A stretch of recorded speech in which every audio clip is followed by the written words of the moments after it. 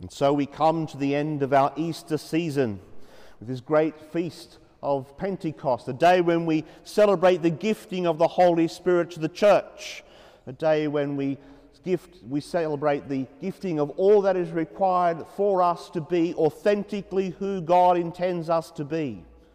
We sacramentalize it in the sacraments of baptism and confirmation, but this Spirit is given to all of us as a promise, as the fulfilment of the promise that God made to us, that He would be with us always.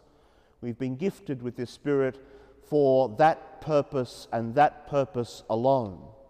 And the Spirit is not just given to us for our own sake. As we heard in our first reading, the Spirit is given to us so that we can be authentic witnesses in the world of all that we know and all that the Holy Spirit will teach us and remind us.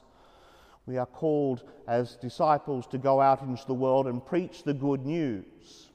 It's a simple process, really. And the Spirit is gifted to each of us, to all of us, individually and corporately, so that we can fulfill that mission for the sake of the world. Not for our sake, but for the sake of the world in which we live. So we are called to take the Holy Spirit that we are gifted with, that we celebrate this very day, and go out into the world proclaiming the good news. So there we are. There's the mission. That's the task that's laid before us for the very day that we celebrate this day, the gifting of the Spirit, so we can be not caught up in this room, but so we can be out there, outside these doors.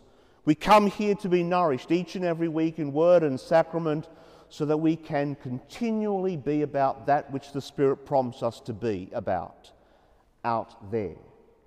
This is not the purpose. Out there is the purpose.